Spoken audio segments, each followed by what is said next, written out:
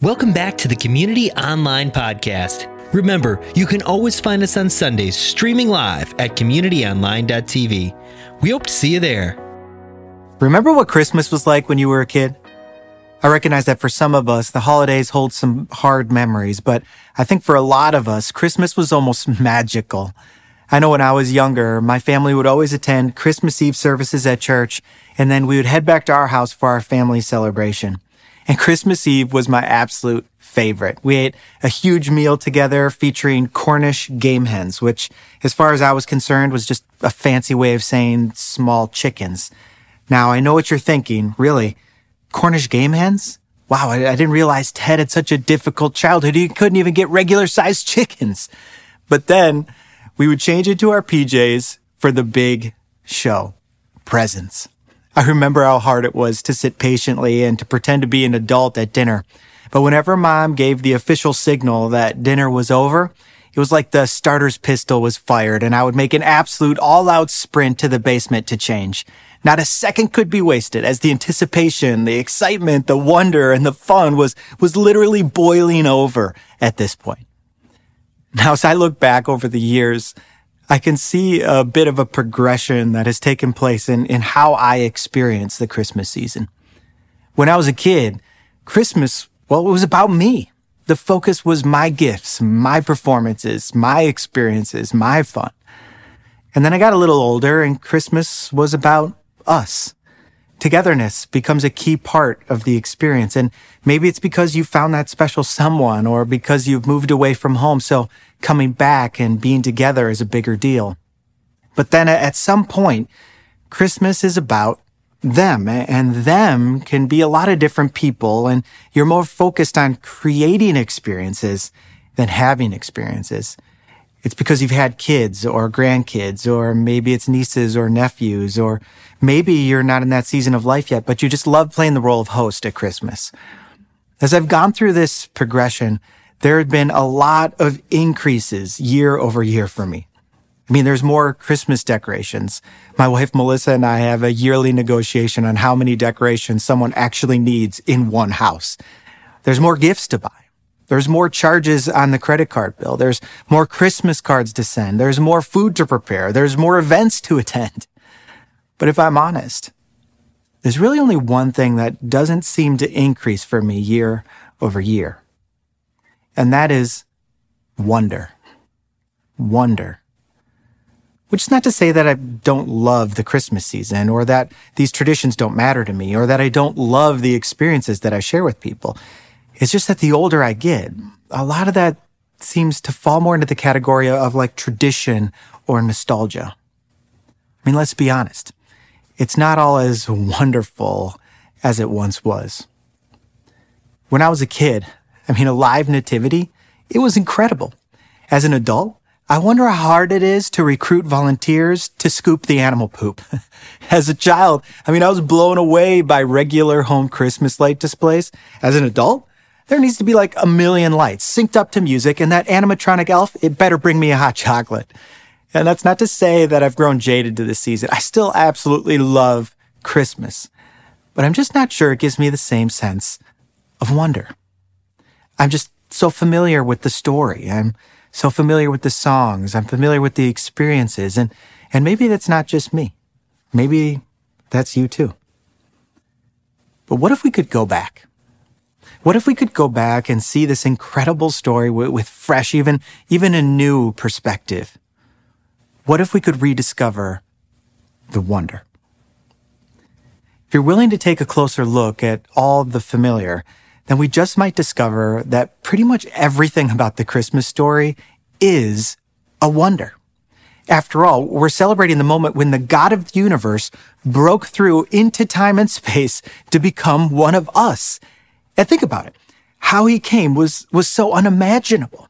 He came in the most helpless and unassuming way possible, as a newborn baby, not born into royalty, but into poverty. His parents experienced homelessness, lived as immigrants on the run from an evil and a violent king. And yet this child was God. God coming into our world, or as one translation reads, God moved in to the neighborhood. Writing about 700 years before the birth of Jesus, the prophet Isaiah actually describes this coming king. Let's read this verse out loud together. Ready? You can go ahead. It should be up on your screens here, and just go ahead and read along with me. For to us a child is born, to us a son is given, and the government will be on his shoulders. And he will be called Wonderful Counselor, Mighty God, Everlasting Father, Prince of Peace. In this passage, Isaiah gives 4 descriptive names for Jesus, the God who moved in to the neighborhood. He is our Wonderful Counselor, our Mighty God, our Everlasting Father, and our Prince of Peace. Each week in this series, we're going to look at one of these names and what it tells us about who Jesus is and how that particular name can bring tremendous significance, even wonder, to our lives. Today, we're going to look at Jesus, the Wonderful Counselor. Now, I've had the opportunity to teach on this passage a handful of times in the past, but every time I've taught about the name of Jesus as Wonderful Counselor, I've always focused on the counselor part.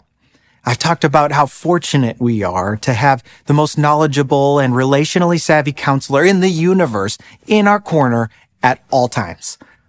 And while all of that is absolutely true, today we're going to focus more on the wonderful part. What does it mean that Jesus is wonderful? The Hebrew word that's translated as wonderful here in Isaiah 9 is the word Pele. Not the soccer player, but the Hebrew word.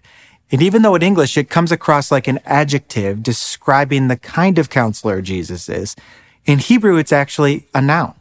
So it's not that Jesus is a wonderful kind of counselor. It's saying that Jesus is a wonder. This word, Pele, it means extraordinary, hard to understand, and astounding in such a way that it causes a feeling or an attitude of intense amazement. That is who Jesus is.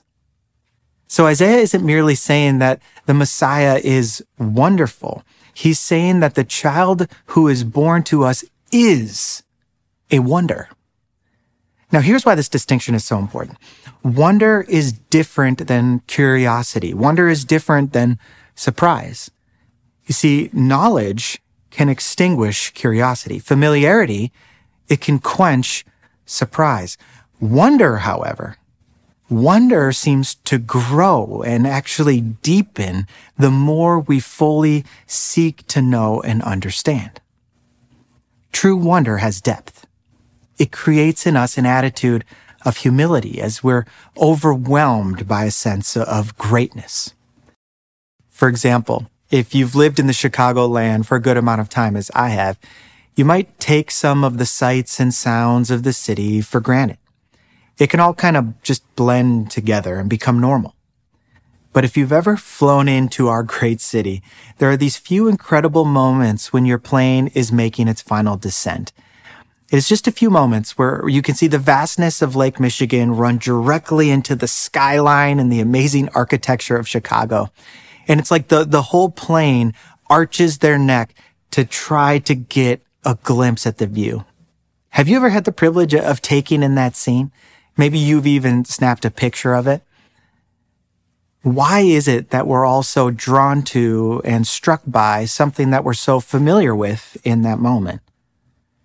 Researchers call this the overview effect. It's the feeling you get when you look at something, even something that you're familiar with, but you see it in its entirety. In those moments, you experience something deeper than curiosity or surprise. You feel something else. You feel awe. You feel amazement. You feel wonder. You see, 2,000 years ago, wonder broke into our world and they called him Jesus. The truth is that everything about Jesus led people to wonder. Everything about him was unique and different and amazing. Everywhere Jesus went, he dropped the mic and crowds dropped their jaws. His words, they invoked wonder. In the book of Matthew, chapters 5-7, we find one of Jesus's talks, and it's sometimes referred to as the greatest sermon ever preached. Well, because it was. And Jesus said things like, You have heard it said that, do not murder. But I tell you, do not be angry with your brother or sister. And he said, you have heard that it was said, love your neighbors and hate your enemies. But I tell you, love your enemies. And the people who Jesus was speaking to were completely blown away. It wasn't just that he was a good communicator or that his words were profound, though both of these things were certainly true. It went much deeper than that. It was how he taught. Let me paint a picture for you. Think about the Supreme Court. You see, when the Supreme Court is considering a given case, they're often relying on previous rulings and previous cases to make a legal determination. They're looking for precedent. The law isn't just written out of thin air. It's built in perspective of the rulings that came before. The same was true in the synagogue in Jesus' day. Scribes were the experts in the Old Testament law, and the people regarded their scriptural interpretations as binding. The scribes taught by citing the opinions in the various rabbis on different matters and appealing not only to their own authority, in fact, not to their own authority, but to the authority of others. So when a rabbi taught, he was building on the teachings of the rabbis who came before him. But when Jesus taught, he spoke with his own authority. In fact, at the end of the sermon, we read, when Jesus had finished saying these things, the crowds were amazed at his teaching because he taught as one who had authority and not as their teachers of the law. The authority in Jesus' words filled the people with wonder.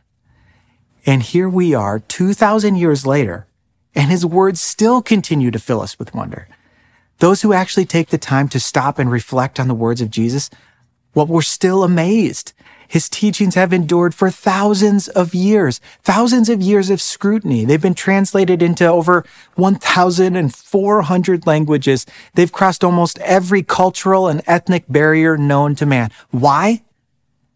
Well, because the words of Jesus are filled with wonder. But it doesn't stop there.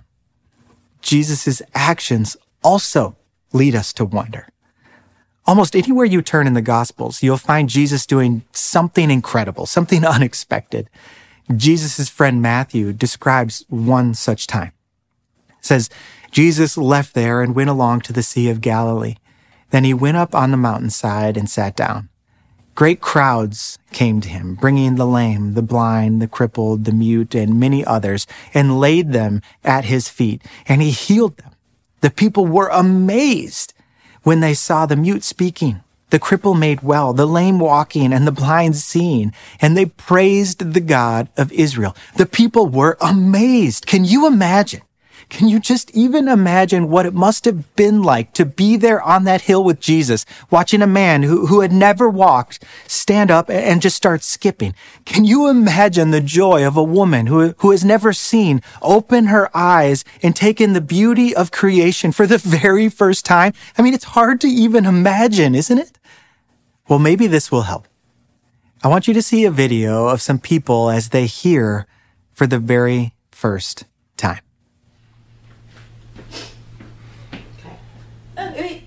Okay, say hi. Hi.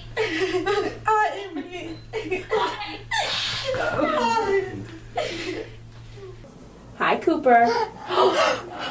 Hi, Cooper. Hi, Cooper. Okay, what do you think?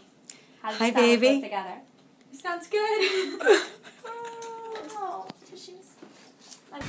Hi, Grayson. Talk to him, Daddy. Daddy loves you. Daddy loves you. Daddy. Yes, here. There you go. It's beeping. So now technically your device is on. Can you tell? Oh, that's exciting. That video gets me every time. There's something so beautiful, so powerful, so wonderful about seeing someone healed like that. Now just imagine being with Jesus and seeing this happen again and again and again and again. Jesus came to make right all that has gone wrong in our world, a sort of undoing that only he can accomplish. Jesus still today brings physical healing, but we also see his power at work when he brings healing to our hurts, to our relationships, to our disappointments, to our failures. The wonder of Jesus is that he can bring wholeness to the most painful, to the most broken parts of our lives. He is wonderful. But perhaps the most wonderful thing about Jesus is the very thing we celebrate at Christmas time: his birth, the incarnation. At Christmas, we celebrate the wonder that God came to us himself. He is God with us. Theologian Alistair McGrath reminds us, God did not send a subordinate to redeem us. He chose to do it himself. Jesus' birth means that the creator of the universe, the one whom through all things were made, the one who is wonderful, loves us so much that he showed up in our doorstep. He came to be with us. It means that God isn't just strong and mighty and good, but he is also empathetic. He understands. Why can you trust God? With the stresses that you're carrying, with the relationships that are broken, with the fears that are deep within you? Well, because Jesus came and lived a fully human life, and he understands your fully human life too. Though few could have understood what was actually happening, those who encountered the child in the manger, they knew. They knew they were witnessing something breathtaking and remarkable. The shepherds rushed to the manger when they heard the news, and they were so overcome with joy that they spread the news about the child everywhere. And all who heard were amazed. Jesus is a wonder. And the wonder of Christmas was never meant to remain in the past. Jesus wants to break into your world as wonder today. And don't you long to experience him that way? When was the last time you truly experienced wonder? It's been a few years, but how many of you remember the total solar eclipse that happened all the way back in the summer of 2017? It was a really big deal and a rare occurrence where the eclipse was visible for the entire United States, so that it became this big sort of shared cultural experience for those of us here in the U.S. Don't worry if you don't really remember it, because it's going to happen again in 2024. And this time they say it could last twice as long as the 2017 eclipse. I remember the day very well. I was at home in Downers Grove, and I had been so busy with work stuff that week that I hardly was even aware that the eclipse was happening. But fortunately, my incredible wife was all over it, and she had gotten us these eclipse glasses from our neighbors in preparation and had all of us ready to go outside. If you're not familiar with these glasses, you just sort of put them on like this, and it allows you to look directly at the eclipse and see it clearly and also protect your eyes. Honestly, I wasn't very excited to see it, and I sort of reluctantly put on the glasses and walked outside in our front yard with my boys, and I looked up into the sky, and wow, it was incredible. I didn't want to walk away. And as I watched the moon's shadow slowly cover the sun, I felt this growing sense of awe and wonder. It was amazing.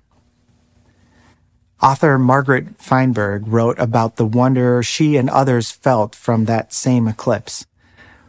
She said the temperature plummeted where she was. Darkness descended. Jaws dropped. Yesterday we stood in holy awe of a heavenly display wrapped in celestial power and beauty. A black fireball compelled strangers to erupt in wild applause at the airport. And it wasn't just the eclipse, but what happened in the midst of the eclipse. Margaret said that at the airport, people began loaning their glasses to each other so that everyone could experience it. People had conversations. People shared snacks. Wonder drew people together and encouraged unity. It makes me want to ask, What if we could continue the awe and wonder of that eclipse every day?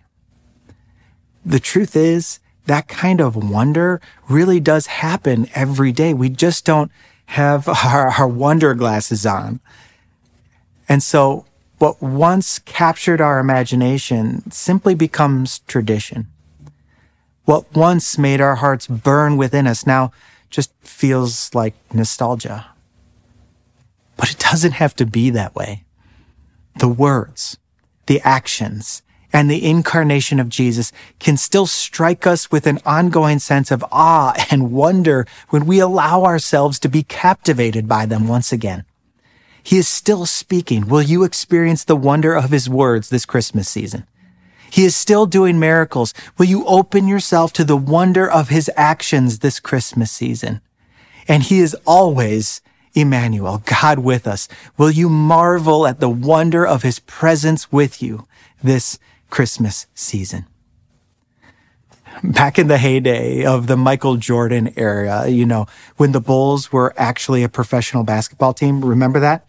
Back in that day, everybody wanted to go to the Bulls game because there was a sense of anticipation that you were going to see something incredible.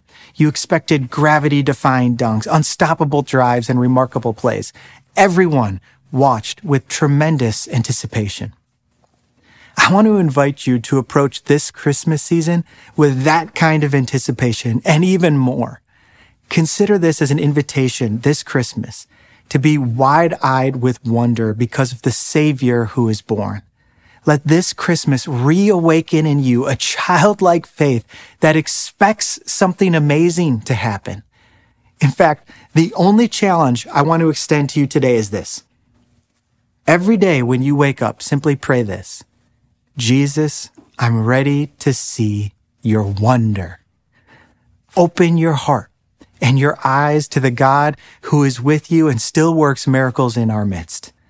Look for him in your work days and weekends, in your meeting-filled Mondays, in your lazy Saturdays. Search for him in the snowy sunsets, in hearty laughter. Pray for and expect wonder. For when you search for God, you will discover him. For to us, a child is born. To us, a son is given, and the government will be on his shoulders. And he will be called Wonderful Counselor, Mighty God, Everlasting Father, and Prince of Peace. The wonder of Jesus is all around us if we will only have eyes to see him. This Christmas, open your eyes to his presence. We hope you were encouraged and challenged by today's message. Our mission is to help you find your way back to God. And by listening today, you've already taken your first step. And we'd love to help you take a next step in your relationship with God, the church, and the world. It's how we're all embracing the flourishing life that Jesus talks about, a life we call U+. Visit communitychristian.org to take a next step, learn more, give generously, and plan your visit. We hope to see you on a Sunday soon.